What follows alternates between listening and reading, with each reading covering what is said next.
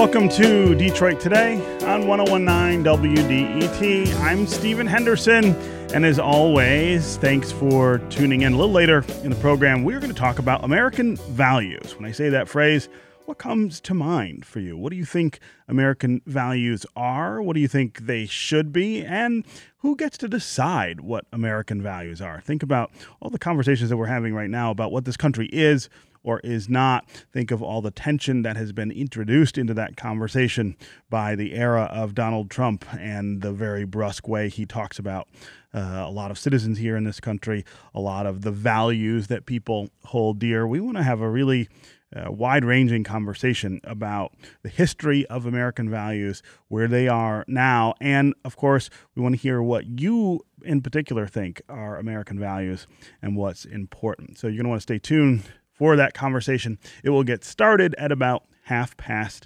the hour. Up first, though, President Donald Trump was back at Twitter again this week, denouncing Iran this time in harsh terms and insinuating the threat of war or destruction at the hands of the United States. Here's what we know. The thin and fragile beginnings of diplomatic ties between the United States and Iran under President Obama have been really frayed in just a couple short years under Donald Trump. What we don't know is how Iran will react to such harsh rhetoric, or if Trump is playing at a dangerous game by trying to distract from the Russia kerfuffle by creating a Twitter dust-up with another adversary. That's where we want to begin the conversation today with Donald Trump and Iran. And joining us to talk more about that is Peter Trumbore. He's a professor of political science at Oakland University. Peter, welcome back to Detroit Today. Thanks, Stephen. Yeah.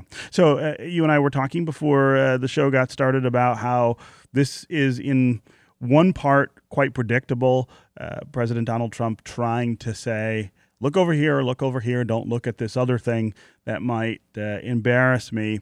But there is something different about saying the things that he's saying here about the country of Iran, playing in a space where there is a very fragile detente, I guess you might call it, that we've been able to put together over a pretty long period of time. Messing that up could have really, really awful consequences for this country and other countries in the Middle East. Right, that's absolutely true. So, on the scale of tweet as distraction, I think what the president did late Sunday night is in a different kind of category. Some of the things that he tweets out are obviously intended to change the conversation in ways that sort of work to his sort of self-preservation interests. Mm-hmm. But this one on Iran, I think, comes in the context of a deep and simmering tension that has the potential to really, I think, spiral in a way that would be disastrous for the United States, for the region, and for Iran itself. I mean, everyone here is in a position in which things are more unstable is not the right word. Things are more tenuous than they should be. Unpredictable. I think unpredictable is fair. What we're trying to do and have been trying to do since we walked away from the Iran nuclear deal, about a year or so ago now, is we have been trying to, by ourselves, bring sufficient pressure onto Iran to get them to back away in sort of greater detail from their nuclear ambitions. This despite the fact that the Iran nuclear deal was in fact working, that it was a successful, multilaterally supported effort to sort of bring Iran into compliance with its international commitments. By tossing a hand grenade in the middle of that, the United States has found itself in a position where we really are out there by ourselves. And so we've been trying to bring pressure in a variety of different ways. Economic sanctions are due to be reimposed in basically a period of weeks, escalating through the fall.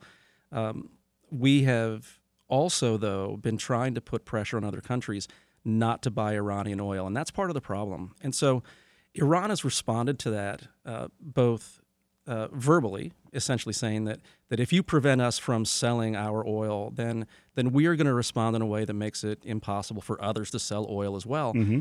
And from Rouhani, the Iranian president, that was something of a veiled threat to close off the Straits of Hormuz, which is through about 30% of the world's oil supply passes through that particular choke point. The leader of the Iranian military was much more explicit, saying that's exactly what we intend to do. And so this sort of Twitter exchange that we've seen over the last 2 days really is in that context where we have put this pressure on Iran. Iran has responded publicly in a way that the president perceived as a threat. The president issues an over-the-top threat of his own, and the Iranian leadership responds to that. And that's sort of where we are in that war of words. But underlying that war of words are some very real tensions and some very dangerous flashpoints across the region where unintended consequences could ensue if people aren't really careful. Yeah.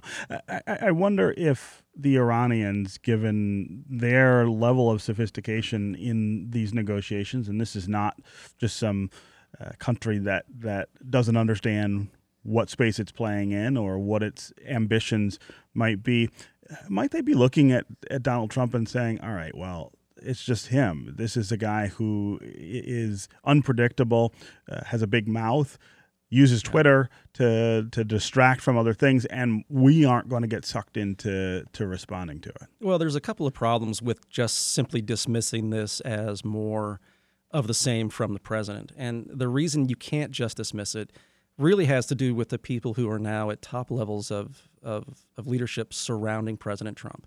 The National Security Advisor, John Bolton, the Secretary of State, Mike Pompeo, both of them are long-standing advocates of regime change in Iran and are now in a position in which they can move on those policy preferences in ways that they weren't really positioned to do before. There are also those in Congress for whom this has been a long-standing ambition.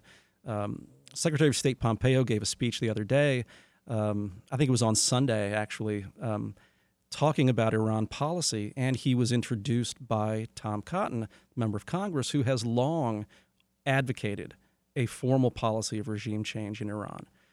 In that speech, Pompeo essentially called on the Iranian people to rise up against their own government. Yeah. And certainly that is seen as the kind of unwanted meddling in Iranian affairs that the Iranian regime was going to push back against. And so it's not just Trump. There are people in positions to influence the president and to influence the course of policy who have long wanted the U.S. to aggressively, militarily confront the Iranians. And that changes the calculation a little bit. And is it that Iran could look at this and say, hey, he's challenging us. We need to show some backbone. We need to show that we won't get pushed around. Or is it even more complex that they might sort of interpret this as a play at regime change and respond even more aggressively to it? I don't think that the Iranian regime feels itself under any kind of threat, at least internally, right? And for the United States to be able to engineer some sort of internal uprising against the government, I think that's pretty unlikely. Mm-hmm. I believe that what the Iranian government is doing is understandably standing up and responding in kind to these threats. And they're doing this, I think, because they have to maintain their own credibility. They have to maintain their own standing, not just sort of vis-a-vis the United States, but also for their own citizens and also for their own standing in the region. I mean, Iran sees itself, and I think understandably, as the dominant regional power. And they cannot allow that status to be challenged. In fact, this is one of the things that they explicitly said in their response to the president's threats, and that is that we are the country that is in the dominant position, that we can do these things in the Persian Gulf region that the United States is not going to like. And there's nothing that they think we can do about that. It'd be very difficult for us to prevent the Iranians from taking that kind of action. We have seen repeatedly the capability of the Iranian military to close off the Straits of Hormuz. The shores of that very narrow waterway are lined with anti-ship missiles. The Iranian Navy has the capability of seeding that whole area with mines that can indiscriminately target both commercial vessels and U.S. naval vessels. So that capability is simply sitting there waiting to be used. Yeah. And for the United States to believe that somehow we could prevent that. Now, could we counter that? Sure. But that gets us into a situation of conflict. directly using military force against the Iranians. Yeah.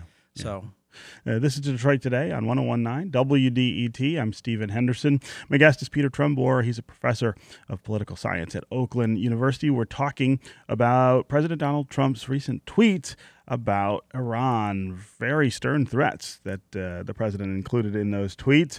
Is it just a method of trying to distract people from what's going on with Russia, or is something deeper at play here? And perhaps, is there something deeper that's possible here in reaction from the Iranians? Is this a space where the president can safely act as a distractor, or is he flirting with real conflagration or the potential for real conflict with Iran and destabilizing not just that country and the relationships with the United States, but other countries in that region? If you want to join the conversation, give us a call. What do you think about what the president said about Iran? What do you think he's up to in that regard? The number, as always, on the phones is 313-577-1019. That's 313-577-1019. You can also go to the WDET Facebook page, put comments there, or go to Twitter and hashtag Detroit Today, and we'll work you into the conversation. Michael on Facebook says,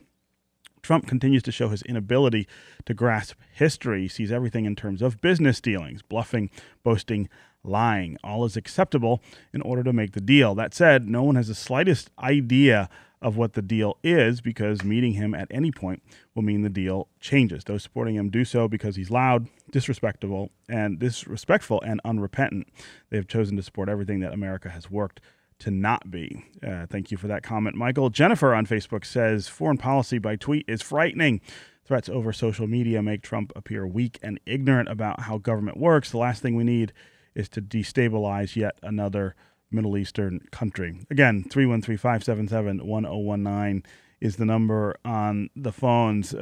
Peter, I wonder how hard it might be for us in the future to go back to the space where we're actually engaging the Iranian leadership in trying to move to a better space because of this. I mean, there's always that sort of question about, do you get a couple of free passes really at mistakes and still maintain your ability to go back and fix it? Yeah, so these are pretty significant mistakes, and I think this is going to take more time to repair than we might want it to. Mm-hmm. So what the president has managed to do in the last 18 months has really been to dismantle American credibility.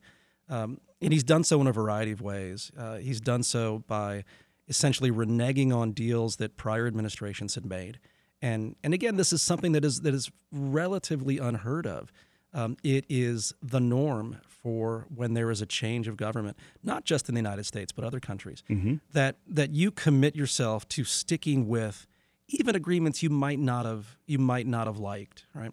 But the fact that this is a commitment of the government is not something that successor governments typically will walk away from lightly, the way that President Trump has done. Mm-hmm. Our credibility is challenged not just because of walking away from these other commitments, but in terms of how we have been treating our allies, and also in terms of this sort of incessant flood, of threats the president makes, and yet fails to deliver on. And now, does that mean that every time the president threatens fire and fury or destruction like the world has never seen, that we should want him to follow through on that?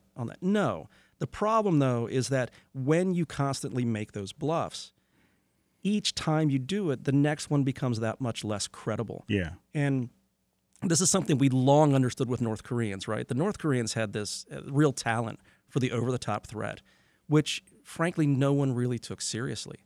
The United States has not really ever been in that position until now. Mm-hmm. So even if we wanted to reach out to Iran under this administration or, say, a subsequent administration once the Trump era is over, it's going to take some time for international partners, whether they are previously allies or current adversaries.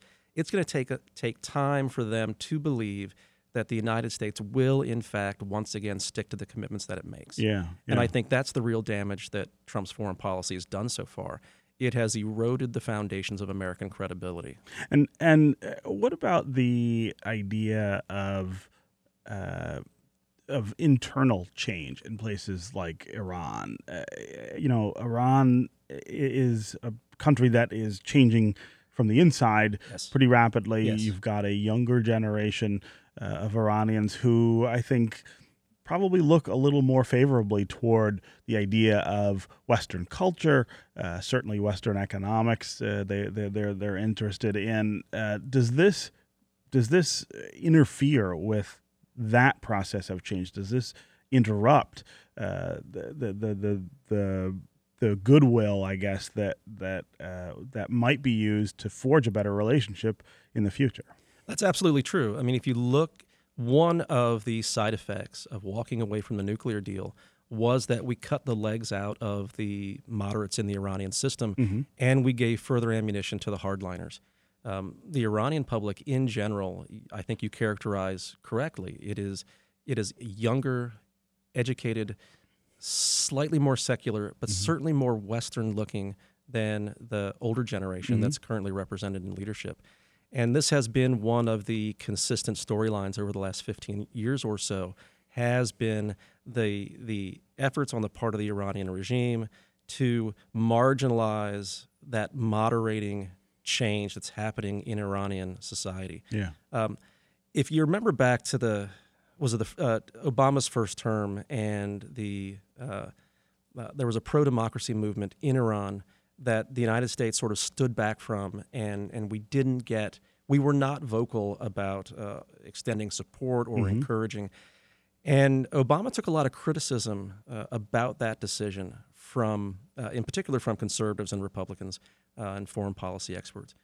But in hindsight, I think the president made the right call then. I think one of the things that the Iranian regime has very skillfully done is it has taken outside interference, outside influence, and particularly American interference, and has used that as a way to rally support for the regime and to undercut democratic reformers. Yeah. And so the extent to which the United States is seen as trying to manipulate the Iranian public, either through the kind of speech that the Secretary of State made this weekend, or by speaking in favor of reform movements and reform politicians in Iran, I think we actually set our own interests back by doing that. I think Iran has got a greater potential to reform if we leave the reformers to make the case for themselves. And they had been successful doing that. There are things that we can do to support them that don't seem to be the kind of heavy-handed interference the United States has been guilty of in the past. Yeah. Let's, again, 313-577-1019 is the number on the phones. Let's go to Mohammed in Dearborn. Mohammed, welcome to Detroit Today. Well, I'm in Livonia, not in Dearborn. Well, my question is, you are not talking about the Israeli factor. Netanyahu, for the longest, has been an advocate of the United States or Israel destroy the Iranian nuclear reactors for the longest.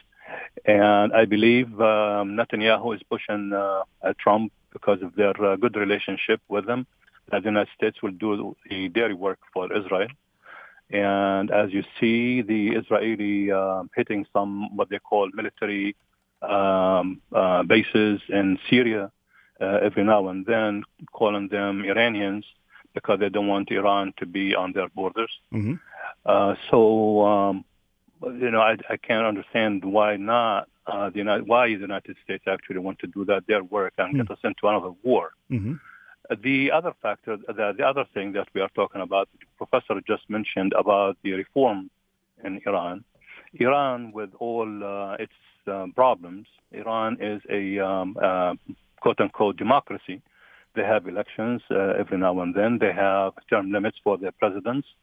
And we call them an adversary in the Middle East, while Saudi Arabia, which is a monarchy, dictatorship, that is meddling in everybody's business in the Middle East, and we call them, an ally. Yeah. I think, these are double standards because Iran has their own ambitions in the Middle East as much as Israel or the United States and everybody else.